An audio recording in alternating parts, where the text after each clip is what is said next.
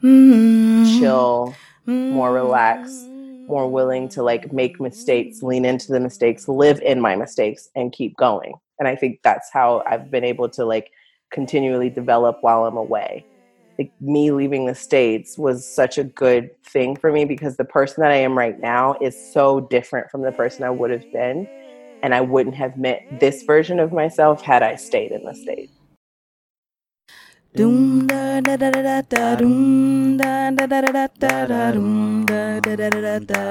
From somewhere around the world, welcome to the Black Women Travel Podcast. Hi, my name is Wanda Duncan, and I'm so glad you're joining me as we explore the paths of Black women who've made travel a large part of their lives.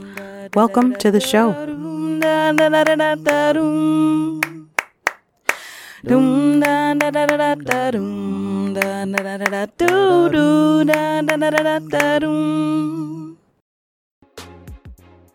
Hey loves, it's Wanda, the host of the Black Women Travel Podcast.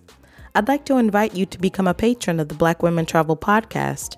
There are a few budget-friendly tiers you can choose from so that as a community, we can continue to heal, ask for what we deserve, get it, and inspire the next generation. Tap the link in the show notes and choose a monthly contribution that suits you. I'm so excited about the episodes you'll hear that will nudge you to love yourself deeper and take more action in your life from that empowered place. Please consider becoming a monthly subscriber through patreon.com/BWTpod. Get ready to hear another great episode. Thank you so much for joining us today. Can you please tell us your name, where you're from, your current location, and the name of your business? Sure. Hi, my name is Devin. I go by Ready Set Fro for the purposes of the internet. I am from Virginia, DC area, and I am currently living in Costa Rica. I think, is that all? Was those all the questions? Yeah. I was like, oh no, Devin, what are the questions? So you're in Costa Rica. So Yeah. When you first left the United States of America, it's been about 8 years now, hasn't it? Yes, I have lived outside of the country for 8 years, which is crazy when I say it out loud because I was only going to leave for 3 months.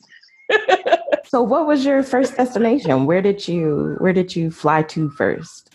So in college, one of my majors was Spanish, and I thought I spoke Spanish. I shortly learned after moving to a Spanish-speaking country, I did not. So I wanted to go to Costa Rica because at the time, this was like almost a decade ago, Costa Rica wasn't really popping. It wasn't like the spot to go to. And it was the cheapest flight I could find. So I actually flew down here for 3 months because I wanted to warm up. I was originally going to move to Spain, but they couldn't. My job didn't start until June.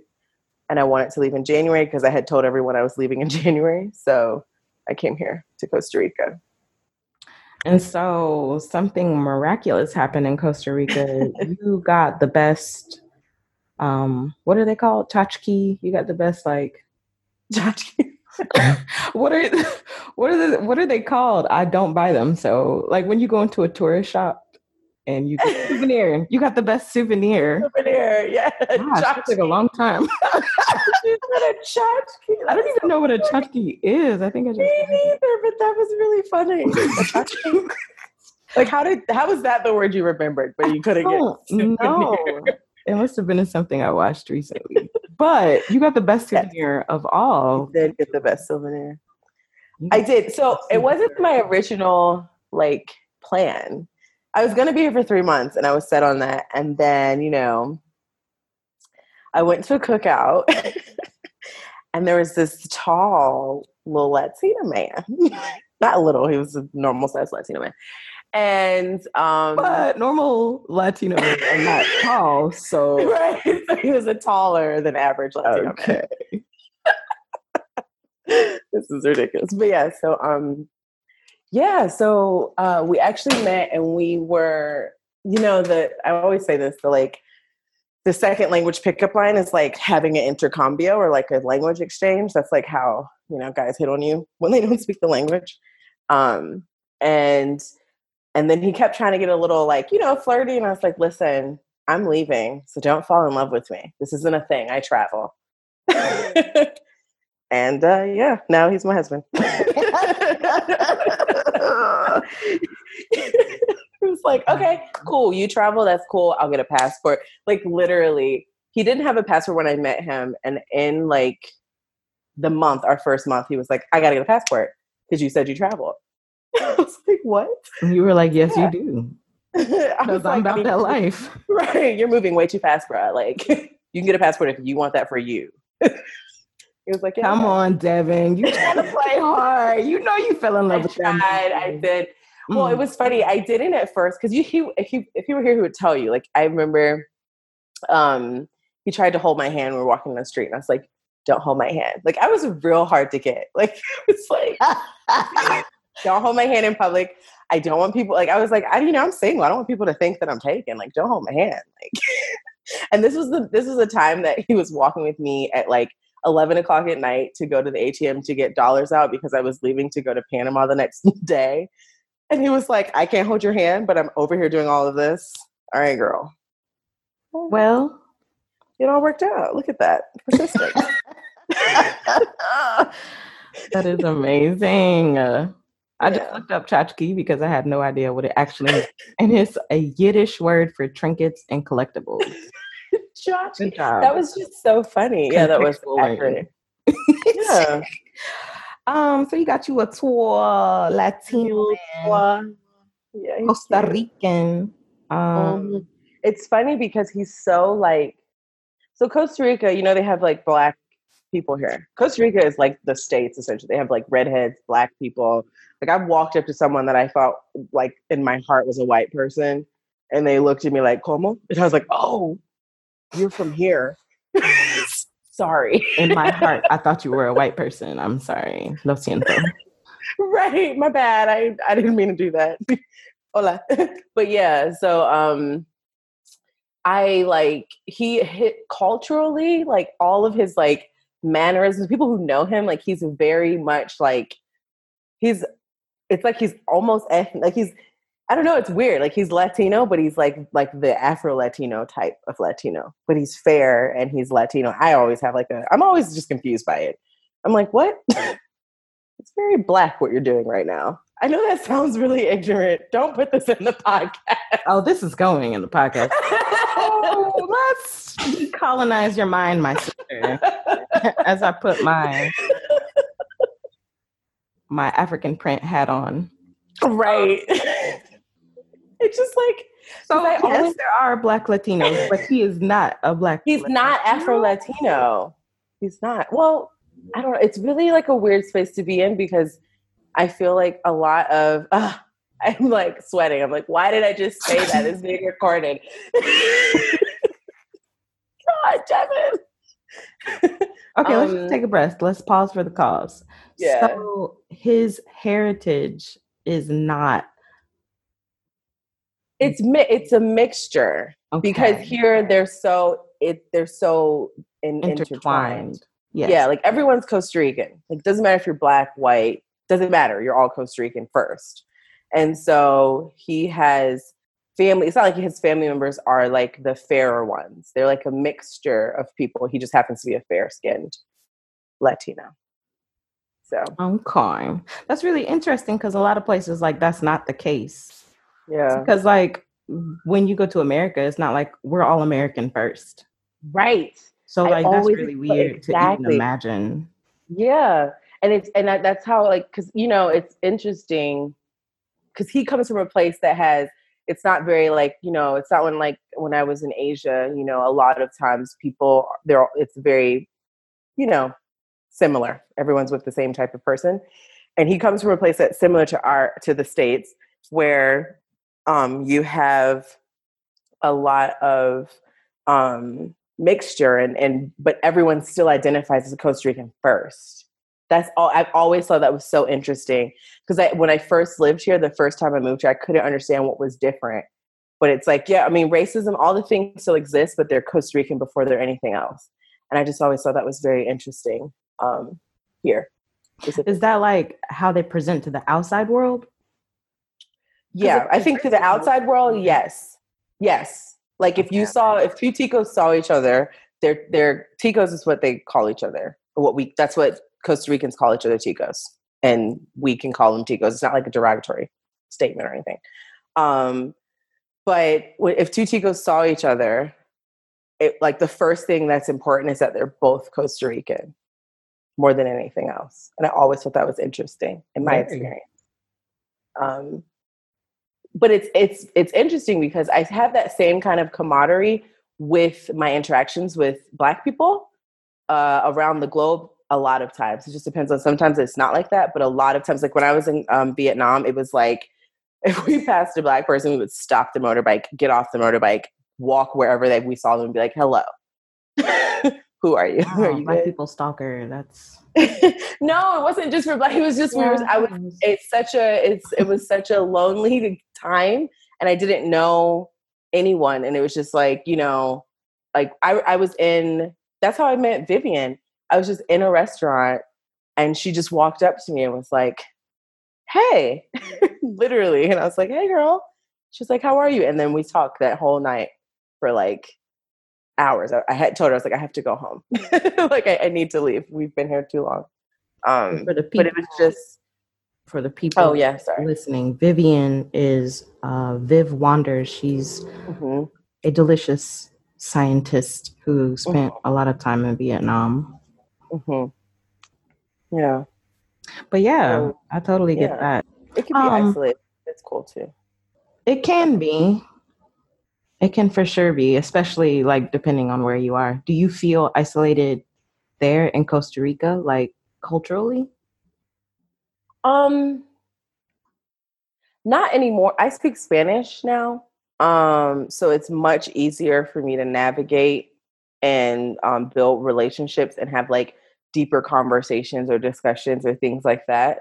I feel now very much like I have a home in two places. Like I have a home in Costa Rica and a home in the United States.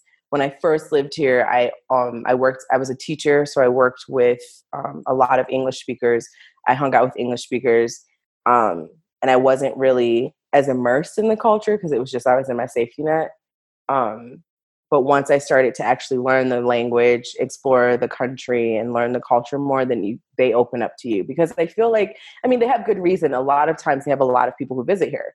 So they can't just become best friends with every single person that comes down here. So you kind of do have to make sure that you're like investing in them and like, learning about them and investing in their actual like lives and not just the fact that they live in a beautiful country and the beaches and the mountains. They're humans that live here too. So now I feel less isolated, or not isolated, but I feel less alone because I know the language, so I can speak to the people and have just like that banter. That's definitely something. Places that have a high tourist like influx, people are often less likely to like want a deeper connection, like you said, because they're used to people flowing in and out. Actually, Costa Rica, like a lot of people retire there from the States. Yeah. In my complex, there's like a gringo. It's funny. I'm not even. You want to know what's really funny? Yeah.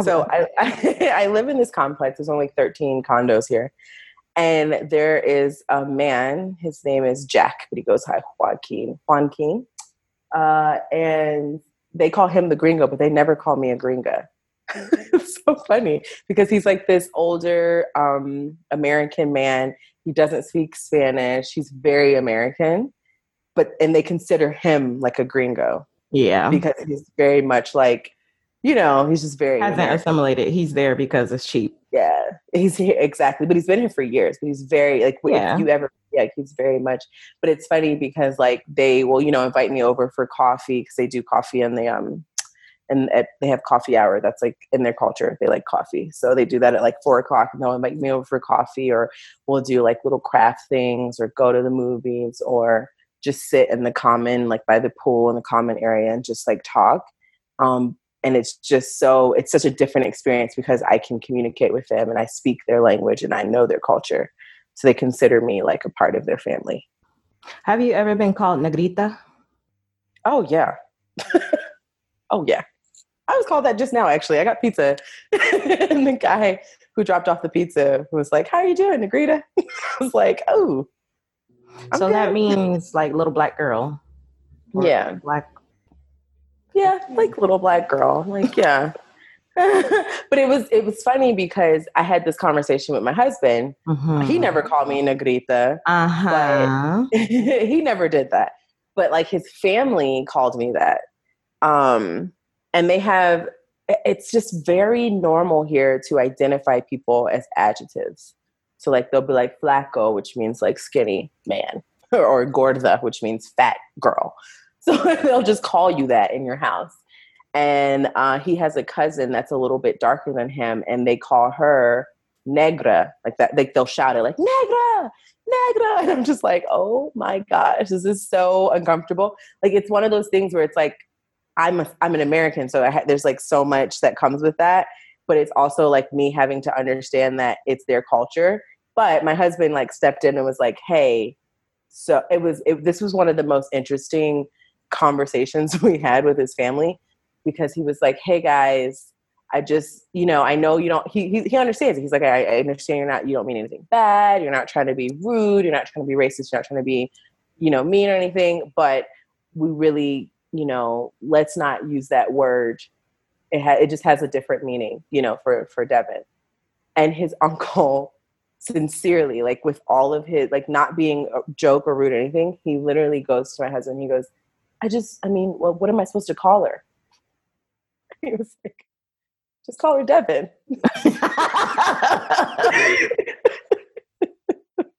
Just Devin will do. What? You don't have to. What do I call her? It's like, I just felt like it was like one of those big fat Greek wedding kind of moments where it's like, he honestly has no idea. She needs a nickname. Like, everyone has a nickname. Yeah. Yeah. So I don't get upset about it. I don't get offended about it. I understand. There are like pushes, like it's interesting because they do have those pushes and here as well, like to like not do those things, to be more conscious and aware of the words and the connotations. They have the same thing. They have the same movements and things, or similar movements in Spanish here happening. So it is an interesting thing. So there's more awareness about it being kind of not as acceptable. That is arising socially. What a time to be alive. You know what I mean? Well, I guess we'll let you keep him then. Yeah. He's a good one. He is. He loves the cause, this one. We'll just keep our eye on the situation. I know it's been literal years, but still. Yeah, no. We got you. Thank you. I'm happy to have someone. Someone has my back. That's good to know. So wait, we need to back it all the way up, actually. Yes. So before 8 years ago, 8 years ago was 2012. 12. Yep. So 2012, you were in New York? DC. You were in DC. Yeah. You were in DC. You were working in public relations. You were doing your big girl thing, making your checks, being cute. I thought I was like killing it. 8 years ago, I was like, oh, you did that, Devin. You graduated college. You got a job at the global PR firm. Like, you're doing it. You're wearing heels and pencil skirts every day. Heels and pencil skirts, a global PR firm. You know what I mean? Like, so you're wearing your heels and possibly, and you're called to a meeting. Yep. You bring your notebook because you don't know if you're supposed to bring your notebook or not. Felt right. And there are people there that you know, a friend from HR, and your boss, and they're saying words that seem like they apply to you, but in the reality that you live in, it doesn't fit. It wasn't working out, yeah. And so you have to clarify with them, and you say, "Oh wait, like you're saying I'm fired?" Yep. Yeah. I went downstairs. It was like, it's just like it says in the movies, like, you know, they call you down, you have your little phone, you're like, hi, thank you, this is Devin. And they're like, hi, Devin, you can hop on down to HR. I'm like, sure, whatever. You don't ever think that there's a problem. And I worked for a huge PR firm, and our client, we worked for, I'm trying to think if I can say it, but I'm not gonna say the client, but we worked for basically a government something. And it was during the change of a president, like a presidential election change. And so what happens is sometimes like the funding for things changes. And since the president had changed it, we were no longer needed, or they had went with a different thing. And basically I got laid off, which is fired. It is fired. I don't know why they just don't call it that. But yeah, they told me to go upstairs and just kind of, you know, grab my lunch and my purse and my heels and leave. And they escorted me out of the building. And that was that. So you said you felt like you should cry, but you like actually didn't cry. You felt relief. Yeah.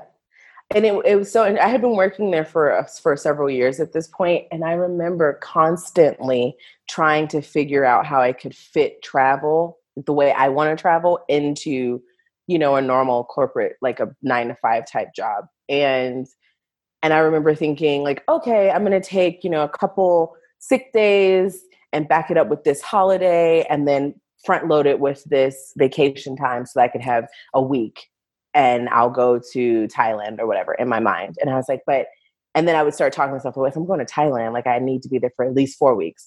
And every time I would say that to someone, people would be like, you can't go places for 4 weeks. Like you have a job. And I'm like, but I couldn't understand why.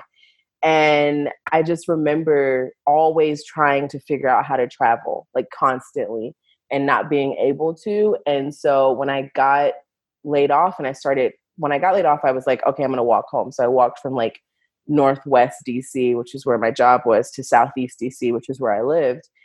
And I just remember the whole walk, the thing that was the most transformative through the walk was that it started when I was at the bottom of the building. It started out with like, what am I going to do? And that like, what am I going to do? Like, this is overwhelming. What am I going to do? And that was why I felt like I needed to cry, because I was getting overwhelmed by the thought of what do I do now? And then I started walking. And by the end of the walk, that what am I going to do changed to like, you can do whatever you want. What do you want to do? And that, I think that walk right there was the walk that was like, I'm leaving the country. By the end of that walk, I called my mom and I was like, hey, got some bad news. Totally got laid off. But got some great news. I'm leaving the country. Like that was literally, and my mom was like, what's going on? Like, this isn't normal, because it didn't seem like a normal step. But I was like, I'm going to leave the country and I'm just going to go. I was originally going to go to Paris. And I quickly realized I don't speak French. So didn't make sense at the time. And yeah, so, you know, I got laid off. I walked home. I was like, what am I going to do? And I remember just staying up and Googling like how to live abroad and things like that. And then I found programs for teaching, and yeah, and it just kind of, that's what I did. From the moment that I got laid off, I just put everything into moving abroad. And that's why I was like, I have to leave January, because I told everyone I was leaving in January. So when I got a job that started in June in Spain, I was like, no, that doesn't work, because I knew that if I didn't leave in January, it was likely that I wasn't going to leave at all. You know, you get stuck in these like cycles. And so I was like, I have to leave in January. And I moved to Costa Rica with, I think I had $600 in my pocket. I paid 1 month's rent and like 2 suitcases. And I was like, all right, I'm just going to find something when I get here. In retrospect, it sounds really adventurous. At the time, it was like, it's fine. Didn't seem adventurous at the time, but in retrospect, it was. So how did that sit with your parents, your friends, family members? I must say, I have a really great family. Like, I know a lot of people say that, but I'm really, really blessed with the family that I have, especially with my mom. My mom is very much like, okay. And she's very much like, I'm going to let you do what you want to do, but I'm here, if you need me. Like, so I always imagine her kind of parenting style is like when a baby's learning to walk and you don't want to like hold them, you want them to kind of fall and rock and do a little thing, like figure it out themselves, but you're still there if something happens so they don't hit their head on the corner of a table or something like that. That's how my mom is. So she understood why it was important for me at that time to travel because she had traveled as well. And she was like, okay, I understand that. And so when I went to leave to go to Costa Rica, that was very much her at that point of like me maybe hitting my head on the corner of the table. But she knew that, I could do it. And she was like, all right, here's the thing. My visa was for 3 months. I had $600 and a resume and, all of the qualifications to start teaching. And she was like, I'm going to let you go for the 3 months and I'm going to let you figure this out. But I need you to figure it out. So I came down here and I spent maybe like 2 weeks hanging out, going to the beach, looking at all the hot boys and being like, 20 something in Costa Rica. And then the reality hit me that I had like $400 in my bank account and I needed to find a job. And then I just started walking around to different schools and dropping off resumes. And I worked at a really crappy school, but it was something. And then it led to a better school.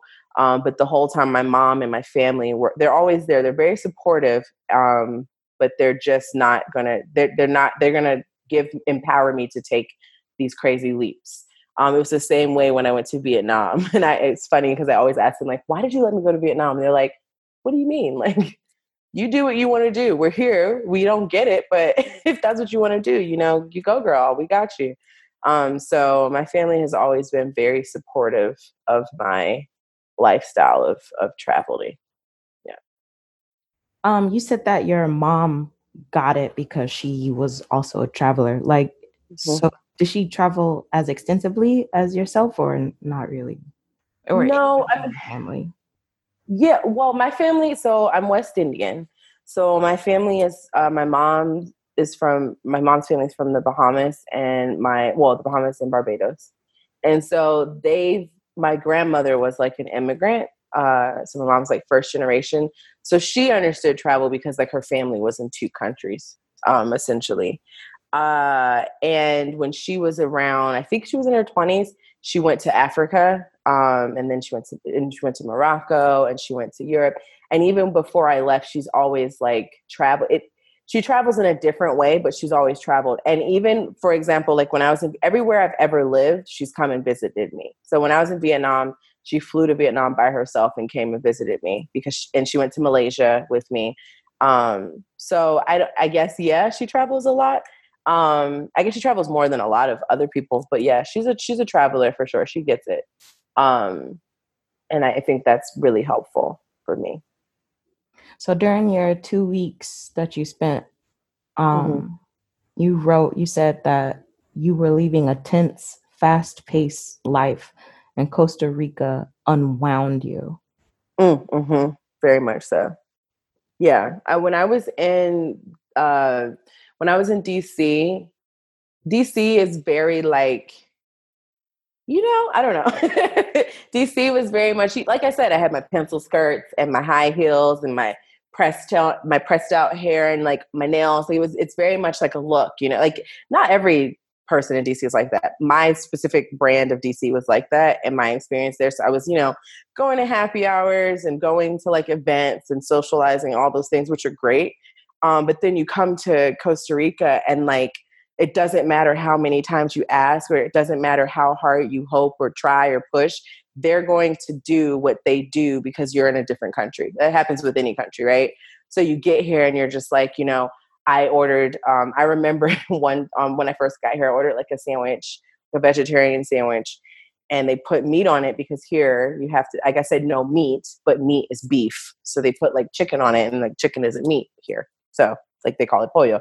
So I got my little sandwich and I was like, hey, I asked for like no chicken or no meat. And they were like, okay, so do you want to buy another sandwich? And I was like, what? And they were like, this is your sandwich. This is the one we made for you. You can get another sandwich if you would like, but you have this sandwich. You can take the meat off. But it wasn't like the concept, if you're like in DC or in the States, they're like, oh, sorry, man, blah, blah, blah, blah, blah. And I just remember being like, that is such an interesting thing. Like, I have to buy 2 sandwiches. Like, I just have to be more, I have to understand what I'm asking for and be clearer with what I need. I'm in a different country. I'm in a different culture. And like, getting wound up or getting upset doesn't matter here. Like, everyone, you just have to chill. Like, everything's pura vida. Like, just let it go. Just ride with it. You'll be fine. And when I got here, like, something about the culture here unwound me from that like uptight DC girl and made me this like chill, more relaxed, more willing to like make mistakes, lean into the mistakes, live in my mistakes and keep going. And I think that's how I've been able to like continually develop while I'm away. Like, me leaving the States was such a good thing for me because the person that I am right now is so different from the person I would have been. And I wouldn't have met this version of myself had I stayed in the States. And you got there also because you were talking about the walk from your job to home. You said that you wrote down exactly what you wanted. And that was prioritizing unlimited travel / vacation. Yep. I wanted unlimited travel. Yeah. And people always thought that was funny. Like, because now, well, not right now, but prior to like, recently travel is very, I don't want to say trendy, but travel is like, people travel now. Like, it's more popular. And when I was growing up and as a younger adult, I remember explaining to people the desires that I had to travel and them explaining to me how erroneous this desire was or how like unrealistic my expectations were. And I remember just never settling and just being like, no, this is what I want. Like, I want to travel. This is important to me. And then just kind of manifesting into these things. Cause I started out as a teacher and I remember thinking, I mean, this is good, but I'm not a backpacker. So I can't just be a teacher forever. I need to grow. And then I was like, I want to be a manager. And then a couple years later, I'm like directing a whole school. And then a year later, I'm directing the nationwide department for a school in Vietnam. It's just like, I think you have power in the words that you speak and what you write down. And I do a lot of like abundance meditations and a lot of like journaling. I journal so much. It's insane. But I think that has been a driving force in me discovering this version of myself, which I think is pretty awesome. But you also describe, so your teaching career, teaching at the school, being the director at the school, then moving to Vietnam to be the manager. You describe those titles as boxes as well. Yeah, exactly. Yeah, well, because my goal was always to have unlimited travel and vacation. And I always felt like what I was trying to do up until maybe I would even say last year in like November, honestly, it was very recent that this happened. But up until then, I found myself this pull of part of me was like, the American part, I would say, or the like DC Devin was like, I want to keep growing in my career and I want to keep, rising and not being really comfortable in my positions. And then once I would get to these places, I would then again be forced to choose between vacation and like, being able to travel and being able to see the world in the way that I want to see the world. And that would stress me out every time that would happen. And I felt that in my mind, I'm like, well, they're the bosses, so maybe they have felt natural to try to like obtain these positions. And every time I just realized that I was still in this box because my work ethic, I guess, wasn't matching my like vacation. And I always told my mom that I just felt like a person that I can't work for somebody else. Like I always, like the reason that it was so frustrating for me to be in the box was because it's like, I'm sitting here and I'm working really hard for this person who's barely here and they have the lifestyle that I want. Like they're traveling and I'm working for them because this is their company and they have worked hard enough not to work here anymore. But how do I get that lifestyle where I can have my own income and the actual live in my truth of wanting to be a traveler? And you talk about like living in Asia. You said that it showed you the best and the worst of the world. Mm-hmm. And having to radically detox and energy cleanse yourself after having lived in Vietnam for 2 years. Yeah. Vietnam was so I lived in Hanoi. So Hanoi is very different from Ho Chi Minh City. A lot of people, Ho Chi Minh City is very like, I guess you can, it's easily digestible. You know, it's like a big city. It's easy to navigate. A lot of people speak English. It's very, it's different. Ho Chi Minh City is very much like the older Vietnam. So it's very traditional when you think of like Vietnamese culture. And I had no expectation. I honestly couldn't even tell you now why we chose to go to Vietnam. In my head, I was just like, I want to go to the furthest place. Like, what's like the craziest place I could think of, and it was like Vietnam. And then like I got a job, and it was happening. But when I was there, it was just. I mean, obviously, there were like the racial things that happened, like just there's things that happened because I am a American Black person living in northern Vietnam. But there were other things that I experienced in Asia that I just never expected, like good experiences.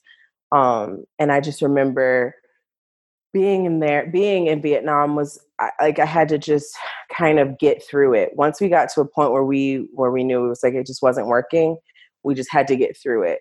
I think it was really difficult for Andres because he saw for the first time, like he observed my experience as a Black person, because we had lived in Spanish speaking countries before. So he didn't, or visited countries that had Black people or Afro-Latinos or things like that. So it wasn't a thing, but he observed the experience. And I think that was like really heartbreaking for him because you talked about your confidence and self-esteem being attacked. Yeah. And you said Yeah. you moved away from him.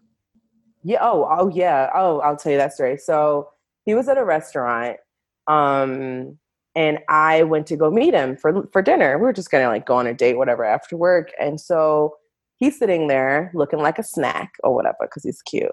And I walked in, and I'm like, oh.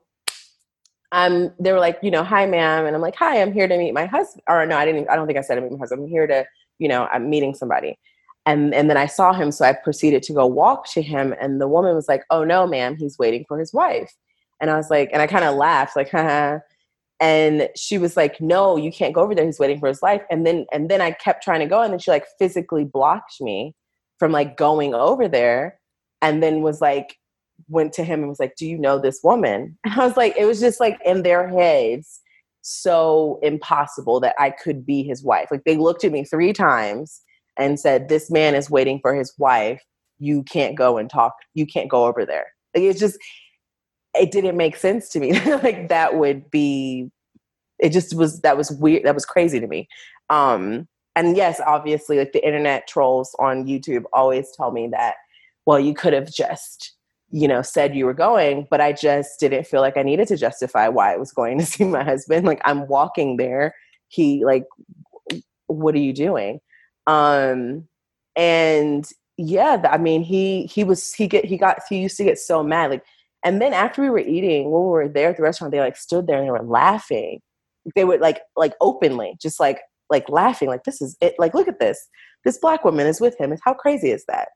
And Andres over there was very, he met the standard of beauty. Like he was, like that exotic look that was like acceptable. And then I was the opposite of that. And so I would get off bikes. He would come to pick me up from work. Anytime people saw us together, there was just a reaction to it. And it was exhausting for him. I just kind of like tried to block it out. But it was very difficult for him to see and observe and experience. How has that impacted your relationship with him? We're actually so much closer. He's like my absolute best friend. Like it's not often, especially when you're in like an intercultural, like we're interracial, obviously, but we're also intercultural. And it's very hard to explain the nuances of being African American to someone from a different culture and a different language and a different race. Like it's just, there's so many layers.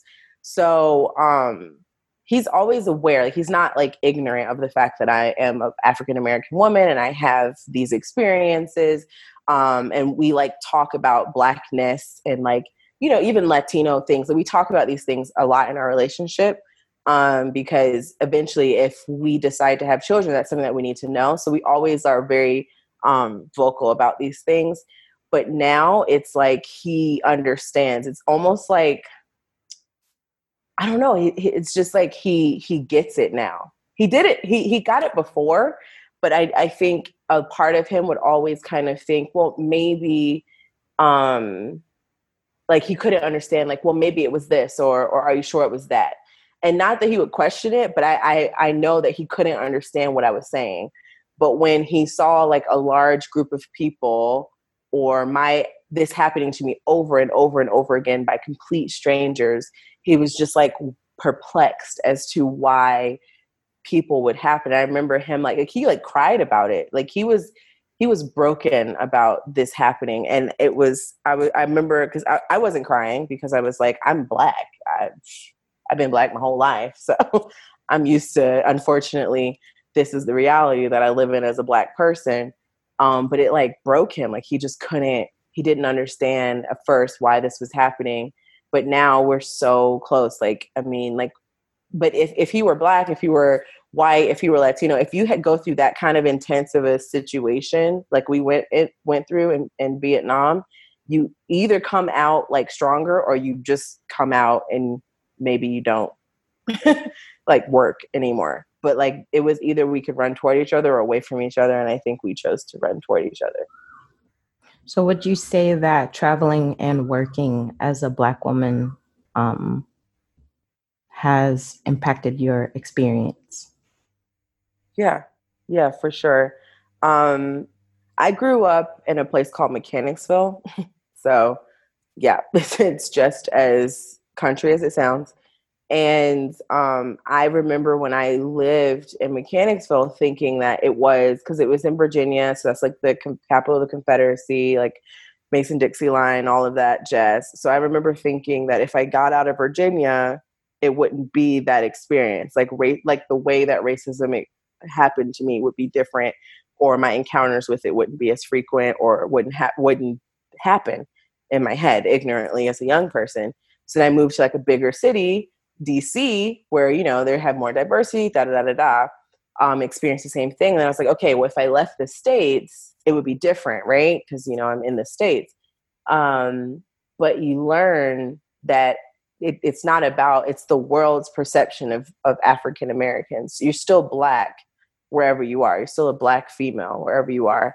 And you can't change how the world reacts to that fact. And I think once I came to that reality, it made it a little bit, it definitely changed my experience, but my reaction to other people's reaction changed. You talk about traveling being emotionally draining and how hard it is to live away from your family. You said your family is great. You said a lot of people say that, but I don't actually hear that a whole lot.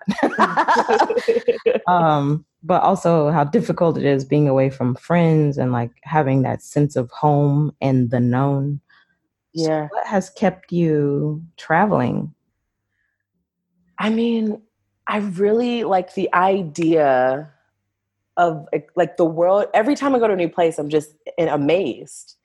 And it's just like, if I have the ability, I'm blessed enough to have the ability and the means to go see as many places as I can. Like, I need to go see as many places as I can. Like, I have a crippling fear of flying, oddly enough. Like, it is intense. But my fear, my passion for travel and exploring and seeing the world and meeting people other cultures is bigger than that fear of flying. So if that means I have to fly 11 hours by myself to go to uh, Eritrea, then I'm going to do it, because that's amazing. Like, that's an amazing experience, and and it's worth it. So I think the thing that fuels me is that discovery of what is unknown to me, like having those experiences. Because when I travel, I don't travel like resorts and cruises, and there's nothing wrong with that travel at all. It's just, unfortunately for me, not in my financial lane. So when I travel, I do very local experiences, and I can like remember so clearly meeting people and sitting with people, and it's just such a more enriching experience for me to have that really local travel. And it's interesting because you see all the similarities. Like, I can see a similarity in like um, a woman that I met when I was in South Africa. I was in South Africa, and she was from Namibia, and I could have a similar kind of experience with her, and a similar experience with like old Vietnamese man that I met at like a weird camping situation in Vietnam. Like, I can see similarities in those experiences, and that helps me connect to humanity. And so when I have those terrible experiences, I know that everyone isn't all bad, you know, like I know that people are okay sometimes.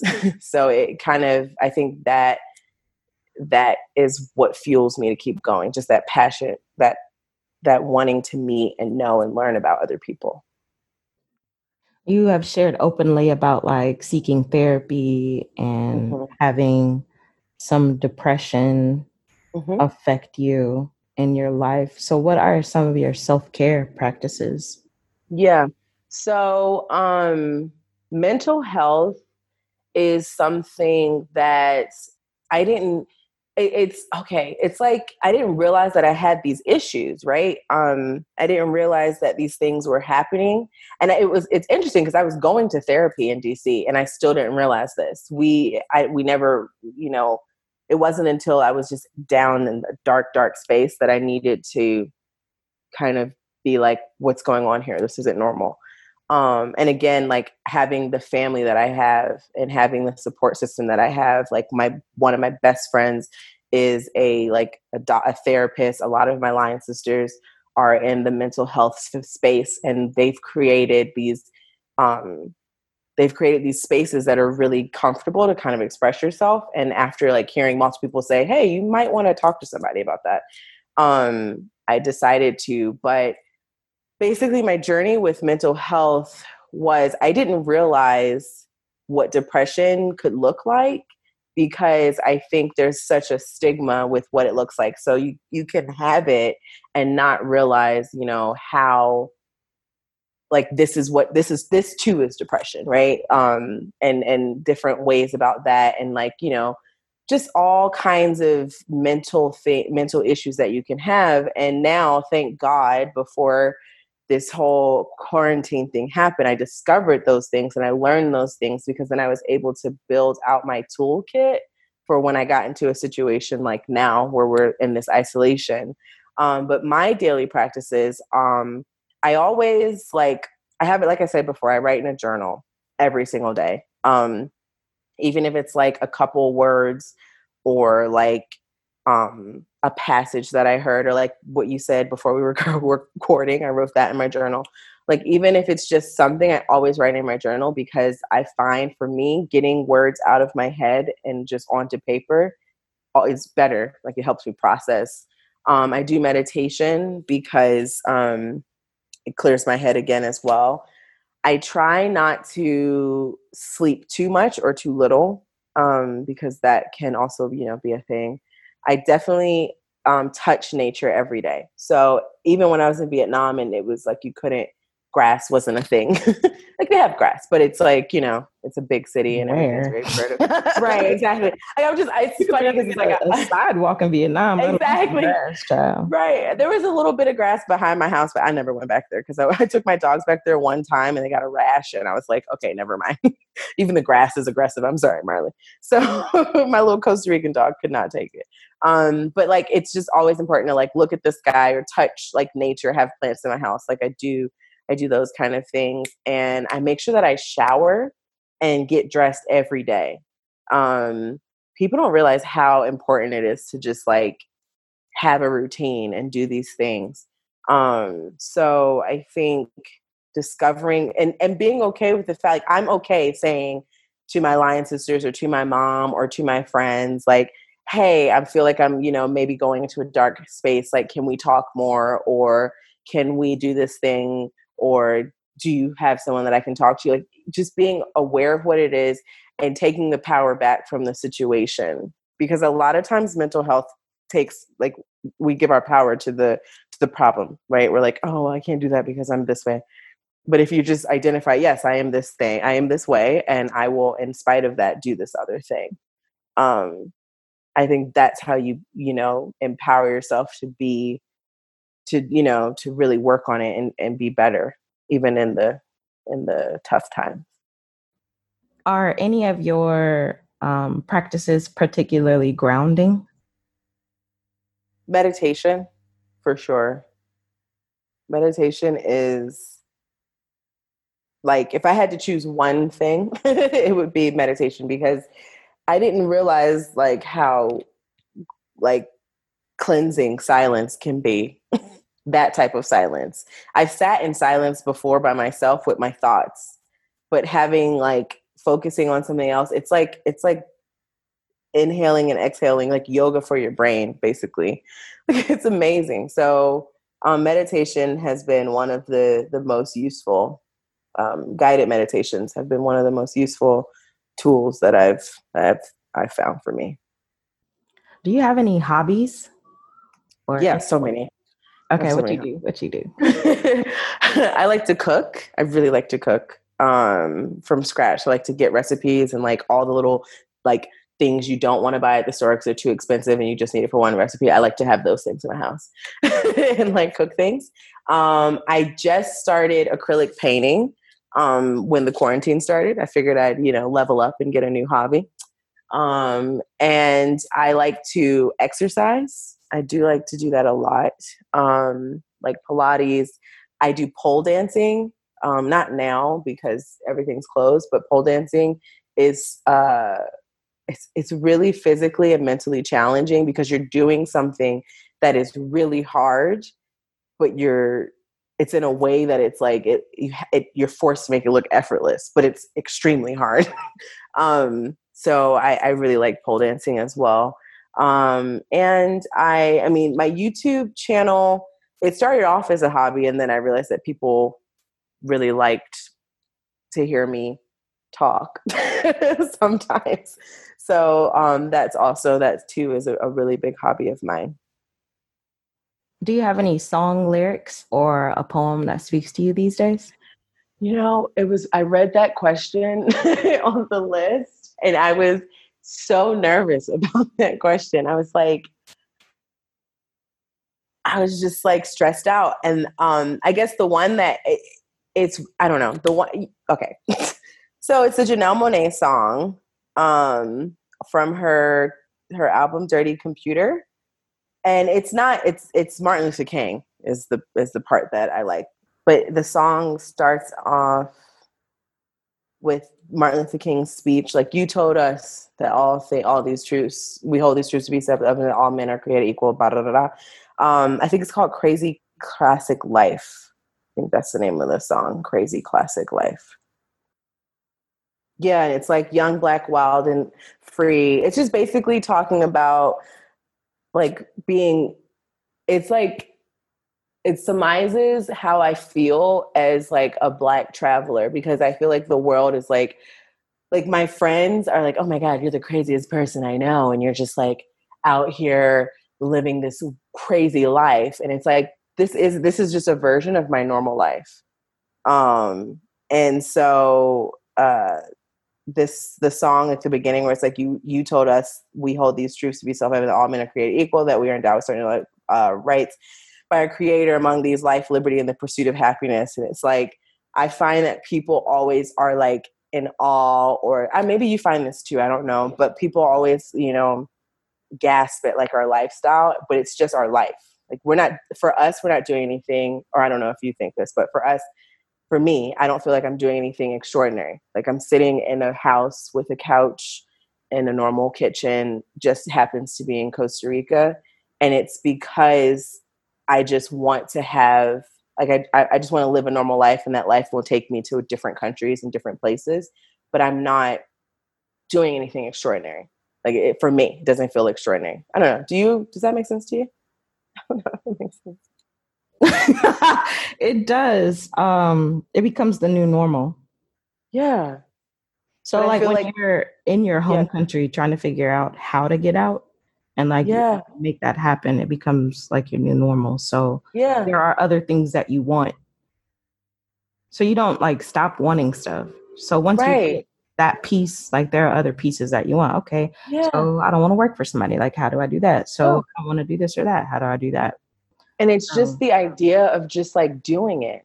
Like that's the thing that I think is so interesting is when I went home this last time, this woman was like, "Hey, Devin, I want to take you out if that's okay. Like I really would love, you know, to meet and talk to you and pick your brain." And I was like, "Sure, that's fine." So then we go out and like we sit down and she's like, "So tell me, like, what should I do?" And I was like, "What do you mean?" She's like, "I really want to move to Singapore." And I was like, "What do you mean? Like, what do you mean what you do?" She's like, "Well, how did you move?" And I was like, I just left. And she was like, "What do you mean?" I was like, "I just left. Like I had no plan.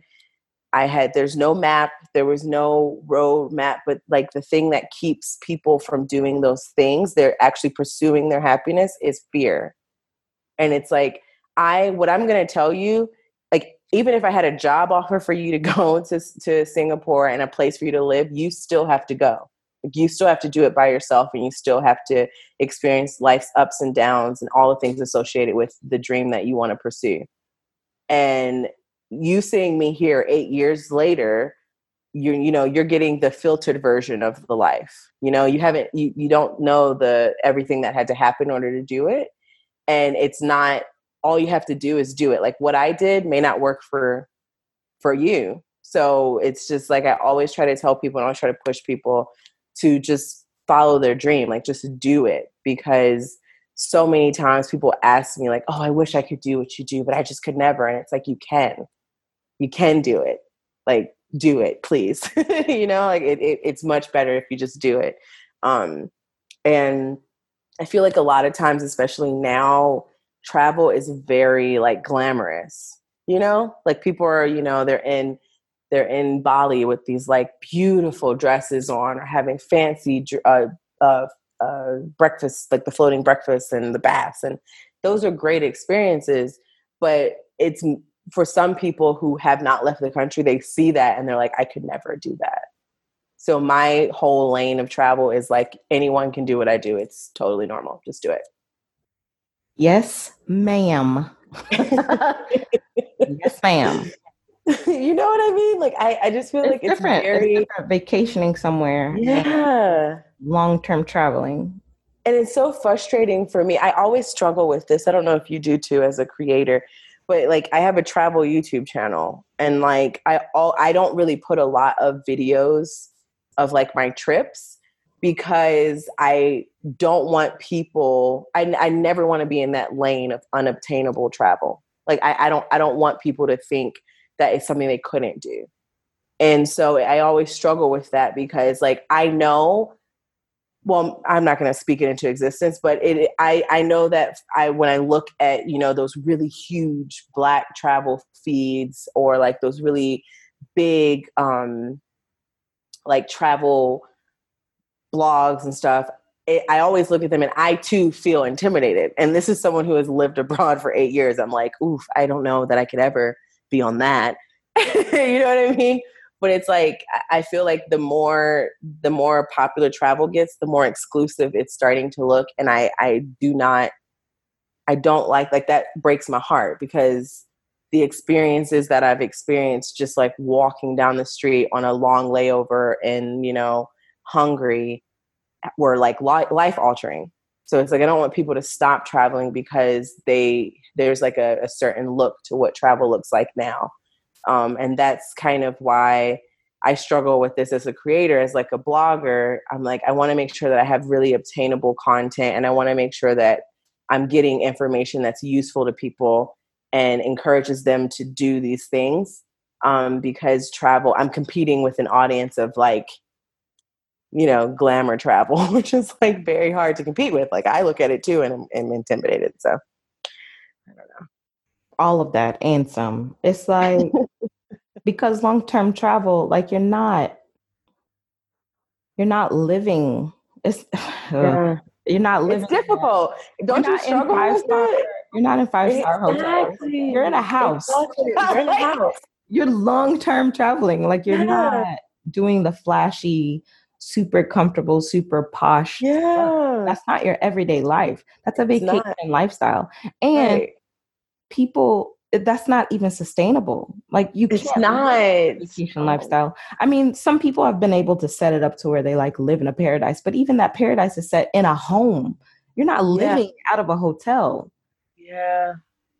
And it's so, I don't want to say it's trendy. Like it's just, but it's so like, I cringe a lot because, like as a traveler, I'll go to places just because it's like, well, if I'm in, Malaysia, I'm going to go to the, what is it called? Batu? What's that temple? The capital is Kuala Lumpur, the Batu Cave. Yeah, Batu, that was it. Mm-hmm. Like if I'm in Kuala Lumpur, I'm going to Batu. Like I'm just going to go because I'm there. And I just remember being there and seeing all of the people who are like, they traveled there with their high heels or their like super nice suits and like taking on. And I'm like, are you here? Do you realize that we're like, look around you. Like, this is amazing. We're in Malaysia. This is incredible, people.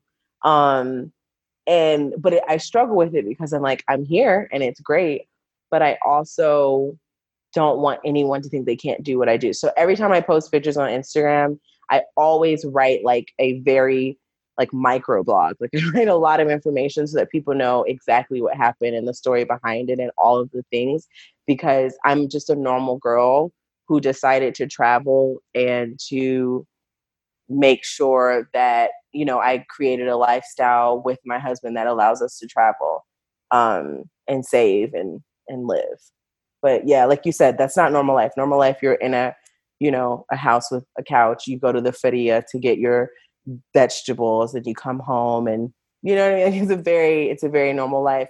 But I think people see that as the version of lifestyle and they're like, yeah, that's great.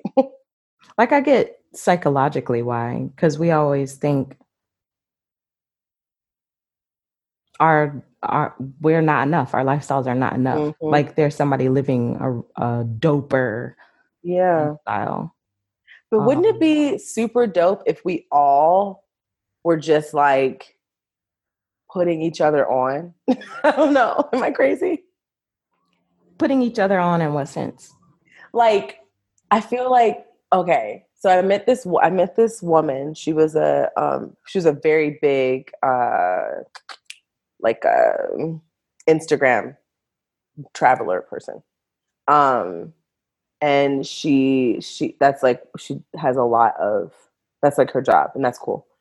And I remember she took a picture somewhere and I was like, ooh, because I was going to visit another country. I'm trying to be as like vague as I can. So we met in this one country and I was going to visit a different country, and she had been in that country, and I saw a picture and I was like, ooh, this is a really nice like place. Like I want to see it, not to take a picture. I literally just wanted to see the spot. And she was like like not giving me the information. And I was like, wait, what are you like, can you tell me where it is? Cause I really want to go there. And she was like, oh, it's here. And I was like general, like it's in this country. And I was like, yeah, I know. I was just, with this picture specifically, I want to see that in person. Like, I can't believe that, the greenery is so lush and the sea is so blue. Like, I really want to see this. And she was like, yeah, okay, well, it's on this coast, but she never told me where it was. And it was like I felt like there was like a competition, but I didn't know that I had been invited into this competition. Like, you know what I mean? Like, I was like, wait, why aren't we? I'm just curious. So, I mean, when I say like leveling everyone up, it's like if I find any cheat codes, any information, anything that I find, I'm giving to everyone for free. Like, or not for free, but for free for the most part. I don't charge anyone for it, but it's like, I really want to make sure that people have the resources. So if I find a resource, I'm sharing it, I guess is what I mean. Mm-hmm, mm-hmm. No, I get that. I think that there are Black women travelers out there who do that, who Yes. are happy to put each other on. Yes. Black Girl Travel Slave, she does that. Vivian does that.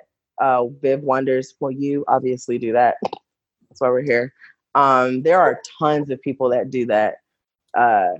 I guess it's just about like focusing on that and trying to grow that so that becomes the culture. There's a culture of those people who exist. Yeah, exactly. And that's why I always am like, this is a resource I found it. Here you go. Because I think it's better to be inclusive than exclusive. But too, like, I think most people have their heads down, honestly, and they're just doing their own thing and they're not really thinking about community, thinking about growing laterally. So we can grow vertically. Yeah. Let's go to my journal. Come on. I'm putting that in my own journal. Right. Tweet that out. That's a tweet for today. Listen. You lucky I can't type. That's real. Sometimes, like, I'll talk to you more later. But right. You have to be conscious, like we're being recorded. Well, it's not even that. It's just like, I don't know. I gotta get my thoughts together. Yeah. No, but I think it's really like I think this is so dope. Like what you're doing is like super dope. Like it's just such a good concept and a good I was looking the other day and like, I think you're at like 40 something episodes or 40 episodes or something, right? Thank you. You know, I just reached 40. 40, we just reached 40. We the community. I like the I mean, but you know what I mean? Like how dope is that? Like I was like, yo, like this woman has connected with 40 people and has done 40 hours. You know what I mean? Let's round it up to like 80 hours of like connecting this and nurturing this specific community. That's amazing. Like what you're doing, Wanda, is incredible. And it is one of those things that I know years from now and be like, yeah, that woman, I know she's dope. She is lifting as she's climbing and it's incredible. And that's why I was so elated about the opportunity because this is a really, really healthy and good space that you are creating. It's amazing. So just props to you. Good job. Thank you. I appreciate that. Yeah. When you do, what has helped? So you've experienced challenges like your entire life. What has helped you to face your challenges? My mom. So like you said, I mean, you said it, but like I really, my mom is amazing. I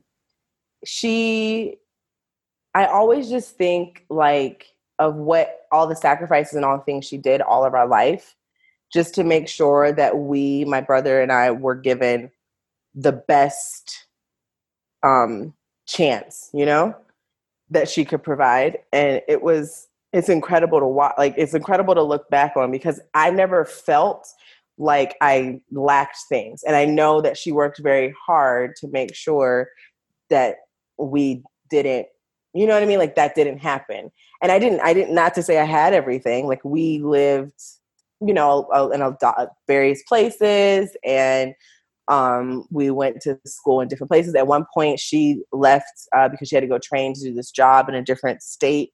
And we were here or in Virginia while she had to do that. But she like made so many sacrifices to make sure that our world wasn't just, you know, in a block, like of just a block. She set her goals when we were younger. She said she wanted to have a house And at the time it was like, how's this, single mom with 2 children, working at like a summer camp? How are you going to buy a house? And like, I remember her being like, we're going to buy a house. Like we're getting a house, and her working so hard to make that happen.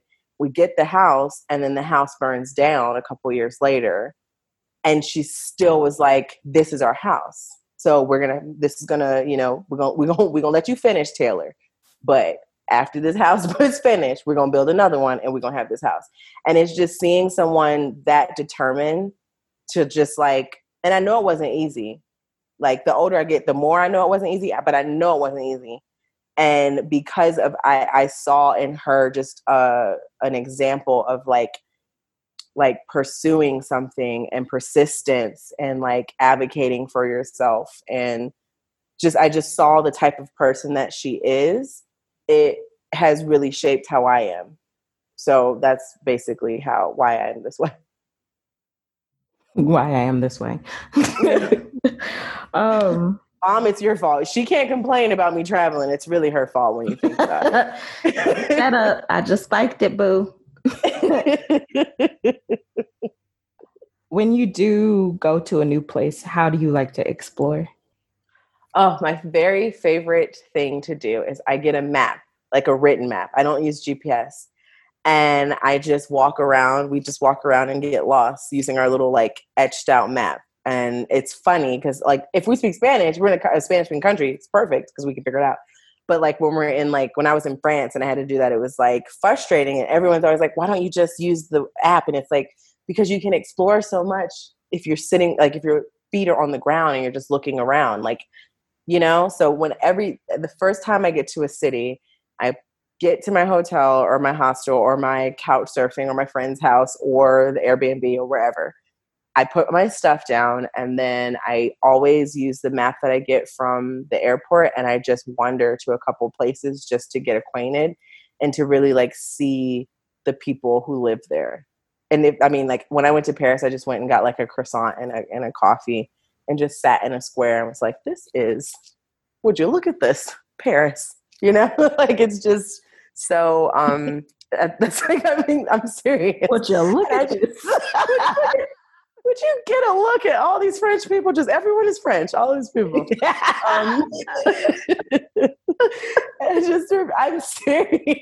Like, I know, but it's just so funny. Well, gosh darn, check this out. Check this out. They are all really speaking French. That is just new to me. Yeah. I like to, like get a map, like a physical map, and then try to wander around the city. That's always my first thing. All right, Ms. Devin, I always invite my guests to share with listeners how you would like to be supported in your work. So let them know if there's a website or a specific piece of content and go. Yeah. Oh, wait. I'm so sorry. I'm so sorry. Back that up. My bad. One more very important question is, how do you like to celebrate? Ooh, how do I like to celebrate? I like to dance. And like, it doesn't mean it have to be a party. Like if I make a lemon meringue pie from scratch and like the top is, perfect and everything looks good, I might like dance when I take a little bite. But like, I just like dancing. Like there's something about, it just feels so good. I don't know if that makes sense. So when I celebrate, I love to dance and listen to like whatever is around me or not. Like, I just like dancing. Dancing is my celebration always. Come on, dance-abration. And also, do you ship pies? I ain't never met nobody that made no. You ship I prefer a sweet potato, but I'd take a lemon meringue. Listen, let me be full disclosure. I'm just in the quarantine picking up baking. I can cook. Oh, you're a quarantine baker. No, I'm joking. Yeah. Like, it's fine. Quarantine bakers unite. No, I can cook. I can cook food because as a West Indian, you've got to learn. You can't leave that kitchen without knowing how to make things pop. I'm pretty sure y'all born with like a Scotch bonnet pepper in hand. Like in hand. Come out the womb with your seed to start your Scotch bonnet pepper. But I always wanted to be able to like bake because I feel like baking is like an art. No shade to cooking, but like baking is like a science. Like you got to measure everything. Yeah, it literally is. Like if the measurement's off, it's just not gonna work out. Yeah. So that's why I decided to pick up baking. Lemon meringue was the first thing that I made. I'm actually going to post that video. That was the first dessert that I made. That seems really difficult, though. Oh, I was about to say, which is one of the hardest. Like it's not cookies. You know what I mean? Like it's not chocolate chip. It's not. I don't know why I just went full throttle. I was like, yeah, you know lemon meringue, especially lemon meringue. The top needing to be, what is it called? Charred or? Yeah, girl. Oh. You went in. The taste was good. The taste was I'm going to make croissants from scratch. I hear literally, yo, full disclosure, that was the second runner-up. I was like, I'm going to need to make lemon meringue or croissant. You are an overachiever for real. And I was like, okay, croissants might be a reach. I'll go with the lemon meringue. Oh my goodness. I feel like macaroons was on there for like a second too. Wow. I just was tripping for a minute, but it's wow. It's like when you travel, you're like, oh, you know what I could go for? A French croissant. Mm-hmm. I didn't do that one. But yeah, so I will, maybe I'll get a shipping business. So I'll send you some pies. Well, you got one customer. Okay. Like I mentioned before, I do have a YouTube channel. It's Ready Set Fro. That's the name of the YouTube channel. So go there to follow our travels. And I always try to share like tips and tricks and things there. I also have an Instagram page, Ready Set Fro. And that's where I like to do my micro blogs about experiences that I've had while traveling. And also recently I've actually started consulting as a digital PR consultant. So I have about 10 years experience in that field, and I've kind of built up a really good clientele, shockingly enough, during this quarantine. So I'm really excited to be moving that forward and taking that and turning into like a business and getting all of the legal things done for that. But that'll be launching a little bit later this year. But yeah, so Ready Set Fro, YouTube, Instagram, and on the Instagram, you can contact me for digital PR needs that you may have. Work. So I will have links to all of your stuff in the show notes. Thank you, Devin. Thank you, Wanda. For your time. I love meeting just kindred hearts across the globe. Lighten the world up. Well, you take very good care of yourself and have a gorgeous evening, night. I guess it's full on night there now. It is. It's 10:40. Yes. You have a good day. Thank you. We'll talk to you soon. Okay. Bye.